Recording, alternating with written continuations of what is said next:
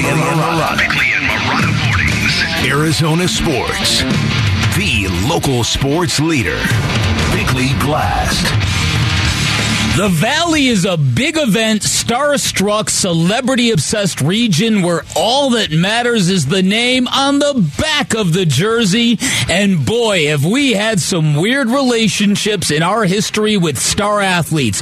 We got the very best from Kurt Warner, Randy Johnson, and Steve Nash. We got gas fumes from Shaq, Emmett Smith, and Brett Hull. We've enjoyed Renaissance festivals from Luis Gonzalez, Chris Paul, and J.J. Watt, and we've had issues with Jason Kidd, Wayne Gretzky, and Joey Porter. And drum roll, please, because the Kevin Durant era is officially underway in Phoenix. The future Hall of Famer is 34 years old. He's under contract for another 3 years after this one, which is good news, although in today's NBA, those numbers really don't mean much. His work ethic is beyond reproach, but his body is starting to break down. A player who has suffered a significant lower body injury in each of his past 4 seasons. He can be moody, combative, thin-skinned. His personality isn't always a plus, but he's also authentic,